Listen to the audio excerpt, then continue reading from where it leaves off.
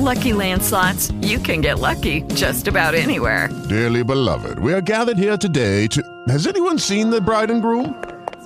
Sorry, we're here. We were getting lucky in the limo and we lost track of time. No, Lucky Land Casino, with cash prizes that add up quicker than a guest registry. In that case, I pronounce you lucky. Play for free at LuckyLandSlots.com. Daily bonuses are waiting. No purchase necessary. Void where prohibited by law. 18+. Terms and conditions apply. See website for details. Today's show is all about in-car communication and sound. This is Autoline.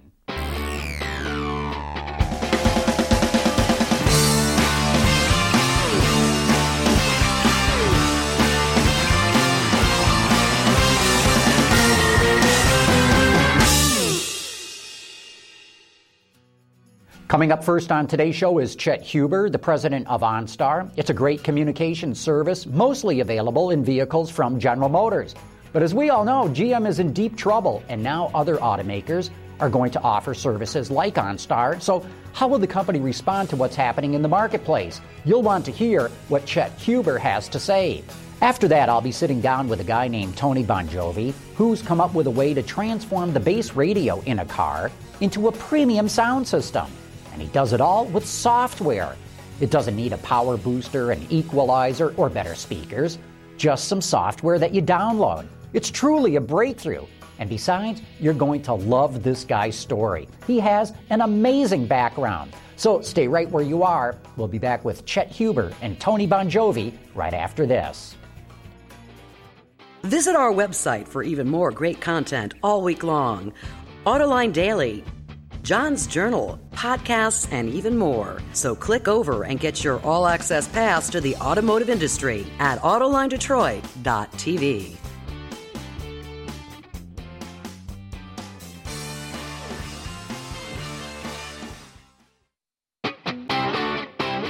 From our studios in the Motor City, this is Autoline. Here now is John McElroy. Joining me right now is Chet Huber, the president of OnStar. Chet, great to have you back on Autoline Detroit. John, really glad to be here. I got to imagine that you are in the same boat as everybody else in this economy, but especially the auto industry. Business must be terrible, or is it better than terrible for you guys? Well, I mean, it's an interesting time, right? I mean, it's we're living the dream, all of us.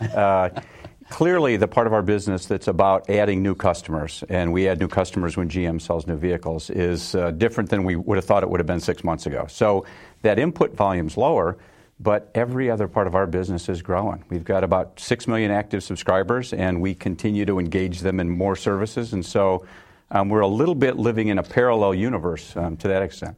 So you're in a good position in the sense that you have a business model that has people paying monthly payments to OnStar. So 6 million people paying those things must be a pretty good business model these days. Yeah, I mean, it really is. There was a thought a long time ago that this would be a great kind of counter-cyclical business to something like a consumer durable business like the vehicle business. And when it was an idea and there were no subscribers, it was a theory. I'd say 14 years later, with 6 million subscribers, it works. And the idea that there's an annuity stream created that makes the business work is important on the business side. More importantly, the reality that it's meaningful to people. I mean, it makes a difference. We're impacting people's lives, and that's what really creates the value and kind of makes the whole thing fit together. Looks like you're adjusting, too, because OnStar has, as you just mentioned, been on GM vehicles, but you announced, a little over a month ago that now you're open to selling your services to other automakers. Yeah, we've had some relationships in the past with folks like Volkswagen and Audi and Acura and Subaru. But those went away. Isuzu. What happened there? I think a transition in the technology. There was kind of a sea change in the wireless protocols from analog to digital. And General Motors took that on pretty aggressively and decided to kind of continue to iterate the hardware platforms through that. In a very non-traditional way. I would say the other vehicle manufacturers saw that as kind of another series of engineering developments to take on, and it's always a trade-off inside the auto industry where you're going to apply your resources. And so I'd say at that time the trade-off was made a number of years ago that they would apply them in a different direction. frankly, now everybody's coming up with some version of this kind of service in their vehicles, and we're back in business with talking to the other OEMs. So any interest? Has anyone said, yeah, sign us up? Well, I mean, we've got all kinds of non-disclosures in place, and so I can't really get Well, you can specific. tell me if somebody has said yes, even if well, you don't disclose who let's they just are. say at this stage, we're encouraged. We're optimistic. I mean, we've really only started talking to the other vehicle manufacturers late last year, and a number of them were already down the line in some of their planning, and so I think it surprised a couple of them that the opportunity to kind of interact with us would be there, and I'm encouraged. Like I say, I think the strength of the brand, the technology base that we've built, the relationships we've created with the 911 community and with other content providers, we built a pretty strong foundational position to interact with customers with, and I think the other companies see that. Yeah, and I want to get back into that 911 community and the like, but who's coming out now? Toyota's announced they're coming with a system, and I think Ford has announced as well. Well, Toyota's announced they're going to come out with a system this fall on a few vehicles, and it is a subset of the OnStar services. It's, at its core, it's around safety, security, and peace of mind. Oh, so this is through OnStar, though? No, it's not. It's a subset of the service suite that we have. They're engineering their own. But it has things like crash response and stolen vehicle tracking and the kinds of things that we've known forever are pretty important to customers, and the research will show that any way you cut the information. So they're going to enter the market this fall and grow from there. Ford's strategy is a little bit different. They started with a platform that was more tuned towards entertainment and Bluetooth connectivity for your Sync, phone. Yeah, the Ford Sync program. System. And I think they're looking like they want to migrate into a platform that covers some of the safety and security aspects. I think it'll be a stretch for them to cover it with the technology platform that they've chosen. But I mean, they're a big company. They'll figure something out, and my guess is they'll keep working in this direction. One of the things that you've talked about in the past when you've been on the show is the amount of infrastructure it takes to offer the kind of services. You need all kinds of operators, and you have to have all kinds of data banks and all that. Are these other competitors of yours catching up now? Well, I mean, there's really only one other company that runs a call center in this space today of any volume. It's a small company in Texas. And they're, at this stage, providing some services to folks like Mercedes and folks like BMW.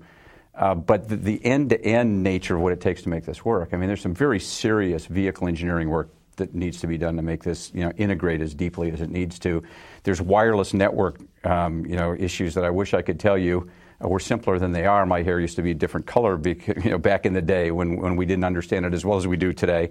And then obviously there's the call center side, and we just filed for our 500th patent in this space. And I can tell you personally, when I started as part of the initial launch team, we were told we didn't have to invent anything. All the technology companies that wanted to be the arms merchants to this market development said it's all done, it's all invented, just take our stuff and it'll work. And there are a lot of days I would have wished that was the case, but it isn't. And we still file for patents right now at the rate of once every 6 days. And so, are other people coming into the space? Yeah. Are they starting to learn? Yeah, but I mean, they're literally 200 million service interactions behind us. Somebody that starts today and has their first interaction has almost 200 million more to go before they're at the stage where we are today. How big is the market then? You mentioned that you've got 6 million or nearly 6 million paid customers.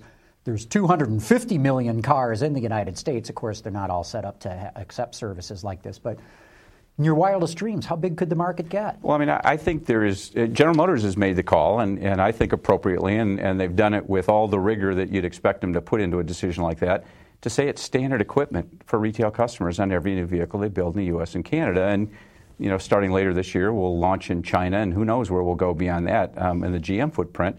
And so, our belief is that the services and the price point and what we can actually offer customers really belongs one each in every vehicle. And so you start with the new ones because it is a pretty complex integration, and we want to be able to do important things in vehicles. We don't want something that just plugs into the cigarette lighter and you suction cup to the window. We want to be able to read the signals that the airbags are deployed. We want to know what kind of crash actually happened, because the 911 folks have told us, and some wonderful people from the emergency medical community has said, you tell us about the crash, we'll respond differently. Because they can use that to do literally triage on the fly. Exactly right. They said, look, we'll respond differently to the scene. If it's this type of crash, we'll send an air ambulance. You know what? When we get the people in our response vehicle, we'll drive past the nearest hospital and we'll go to a level 1 trauma center, because you'll live 25% more of the time if you have that severe of an injury. And you know what? When we get you there and you look pretty good because this car is padded so well with airbags and stuff, you don't have bad scratches and bruises, but the forces that your internal organs were exposed to are the same, whether there's an airbag or not. So if it's a side collision, we'll think that your kidney probably hit your spleen a certain way, and we'll test you for that. Yeah. Because this algorithm that can be created now from the rich data will give us that insight. Again, we had no clue that was going to be the next step of where serious technology would lead us, but we stepped up. You guys have a pretty good story, too, in that you've been working a lot, or have worked with Homeland Security, too, in national disasters like Katrina. Tell us a little bit about how that's evolving. Yeah, again, you live and learn in this space, I guess is all I can tell you. And when the original vision of the business was this was for you as a driver of our car. And, the emergencies were defined more as personal emergencies because that was what we understood. As we got bigger, we saw that our subscribers intersected with these regional events. And, the most obvious ones to think about are things like the hurricanes. And so, we've had a number of occasions where we know that we have unique insights into what's happening. Situational awareness is what they call it in that space, the Homeland Security guys and the guys that manage these regional crises. And we can kind of see patterns of call types that would illuminate issues like where are the constraints to folks that are leaving the area and what are the challenges that they're facing. And we've actually had some discussions with FEMA and Homeland Security, and frankly, what you have to do in this space, it's very fragmented, is you have to have relationships with counties, because that's how a lot of these conditions are managed. So we've literally have created unique relationships with hundreds of coastal counties where OnStar, if there's an event called there, gets a seat at the table virtually in the discussion so that we get the information real time on which shelters have the right kind of openings right now, what's going on with the hospitals, what's going on with the evacuation routes. And what we've created is a reverse Good Samaritan capability where the folks there might say, you know what, we don't know if this bridge is out over in this particular part of the county. Could you guys use your technology to create a circle around that space, and the next call you get from an OnStar subscriber, could you ask them if they'd be willing to participate as a Good Samaritan? Tell us what they see. Our customers love doing that. I mean, we get 10,000 calls a month right now on every Good Samaritan case you could imagine. We've got a relationship with the National Center for Missing Children for Amber Alerts. People are in to do that. They want to do that. They want to be a good part of the community. You mentioned China a minute ago. Tell us what your international plans are for OnStar. Well, China will be the first, kind of movement for us outside the United States and Canada. Pretty exciting. Obviously, a lot of things going on in the Chinese automotive market. Really exciting place to be. GM's got a terrific position with SGM in that growing market. And there's a lot of interest in advanced technologies, particularly advanced technologies that can help in the area of safety. They're going through time-lapse photography growth, right, of people on roads. And so there's been a lot of interest, both in terms of the consumers there, but also the equivalent of the 911 agencies in China to say, what can we bring to bear from a technology standpoint in a state-of-the-art capability that can help connect the dots when something goes wrong and we have accidents or we have crashes. And so we're really excited about it. There's a lot of moving parts, as you might expect, to figure out how to make something like that work in China. But we've got a great team on the ground. We've been able to take a lot of the insights that we've got here out of North America and apply them very directly to China. And now we're kind of creating the Mandarin voice rec. I mean, all of the things that you just realize you have to do in parallel. We translated turn-by-turn navigation into Mandarin. I was actually in Shanghai late last year, and I'm not sure I was supposed to be driving a vehicle, but I drove a vehicle with turn-by-turn navigation with Mandarin kind of voice prompts, and luckily I was sitting with a Chinese engineer in the front seat next to me telling me what they just told me so I could take the right turn, but it's just fascinating stuff. Well, real good. Chet Huber, thanks so much for coming in and bringing us up to what's going on with OnStar. Terrific. Appreciate it, John.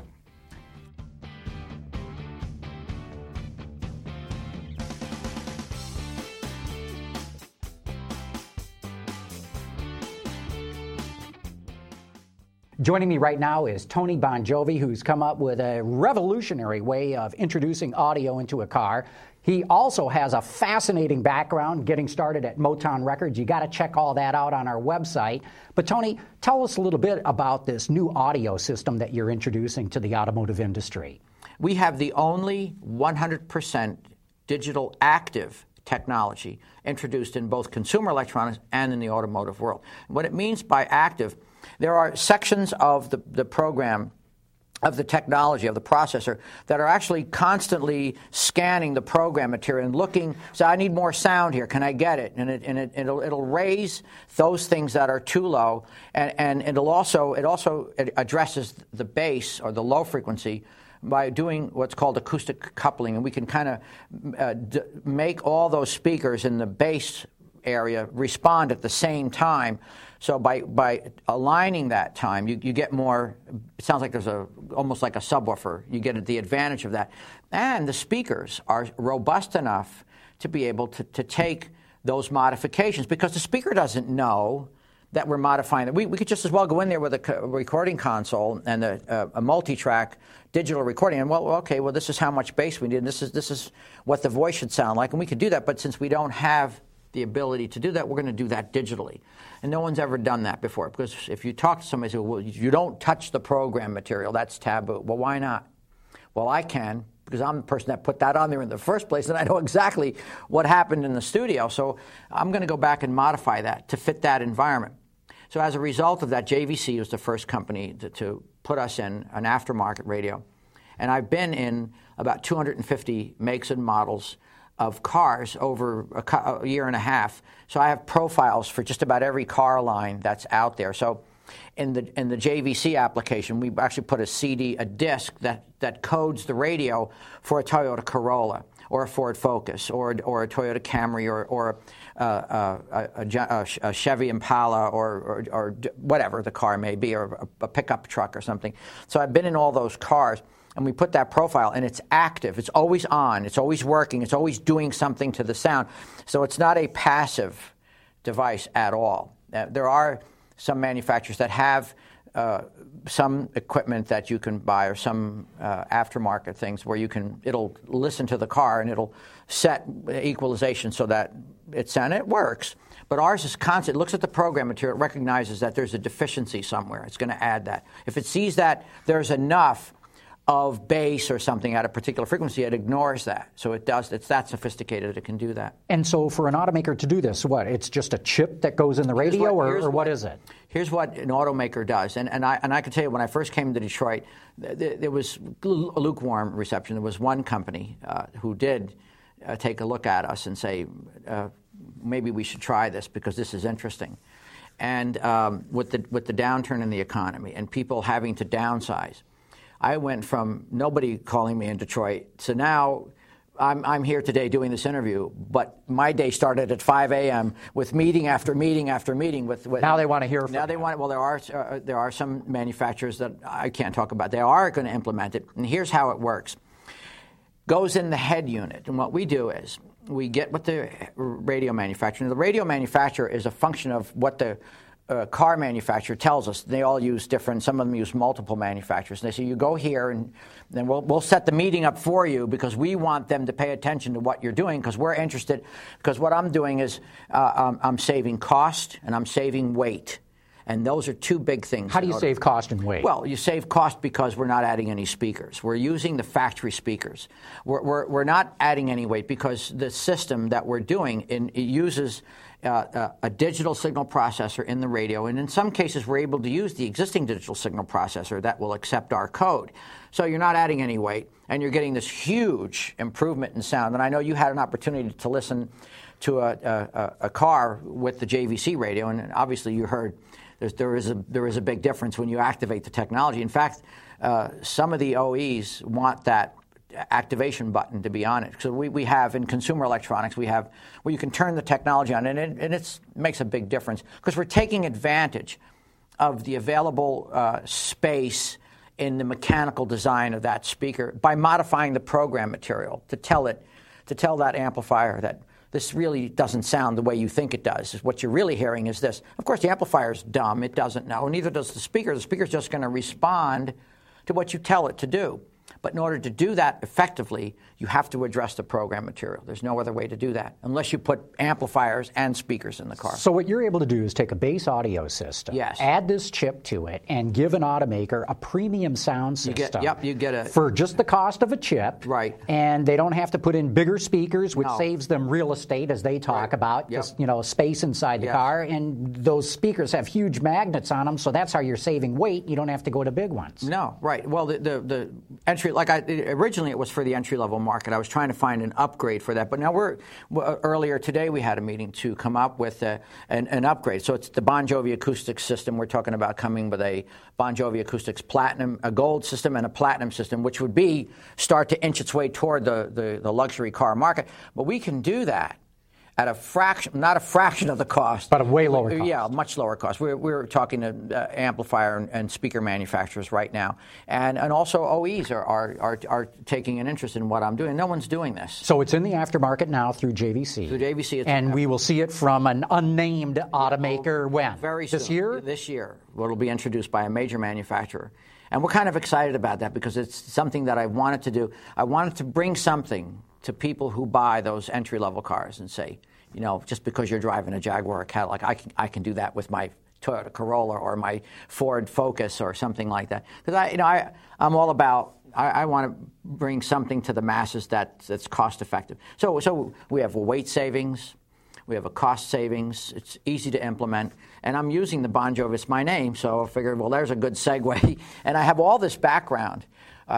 Coming from 45 years, giving away how old I am, starting at Motown in 1966, and bringing all that experience, and I have enough of an engineering background, I understand what's going on, and I understand the basics of accepted standards and practices from the engineering level. But then I can go in there and say, all right, now that that's done, now it's time to really do it. And it takes, I'll tell you how long does it take to profile a car? It takes about 5 days, about 6 hours a day, and what I tell my friend, and 2 cases of beer, because it's extremely tedious work, and you have to take a break. And when you have to listen to all types of music and all that were recorded at different time periods. You have to go all the way back to the 50s to the present day because the technology and techniques change, and the way we make music today, it's all synthesized. So we have to address all of those issues when we do this.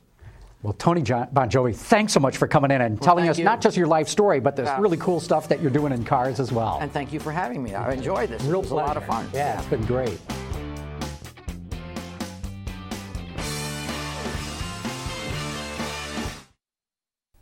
Before we go, I wanted to share a little bit more of my interview with Tony Bon Jovi. I normally don't do this, but as I mentioned in the introduction, he's got such a unique and interesting background, so I thought we'd include one more Detroit-related soundbite to close the show. But it's going to take a little bit of a setup. The first thing you need to know is that he's talking about the mid-1960s. That's when Tony Bon Jovi was just a 17-year-old New Jersey high school student with dreams of becoming an engineer in the exploding music business.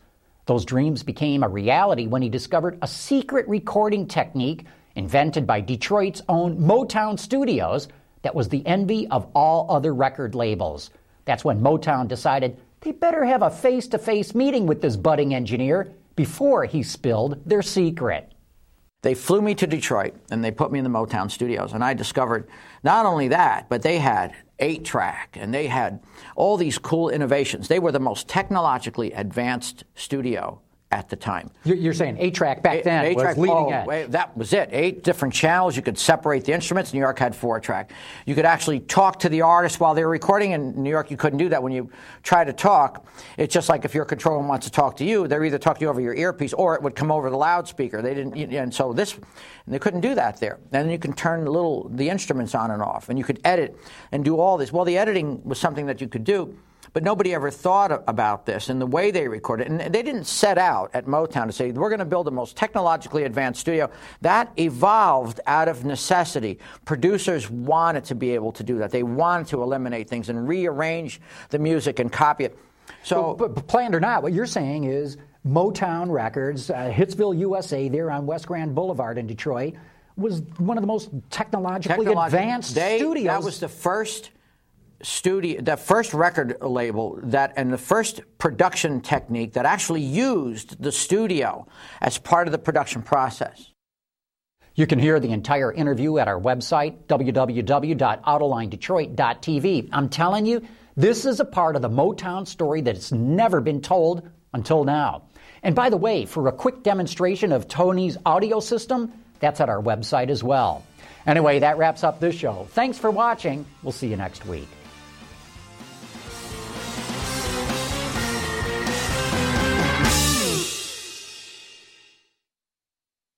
With Lucky Land Slots, you can get lucky just about anywhere. Dearly beloved, we are gathered here today to... Has anyone seen the bride and groom?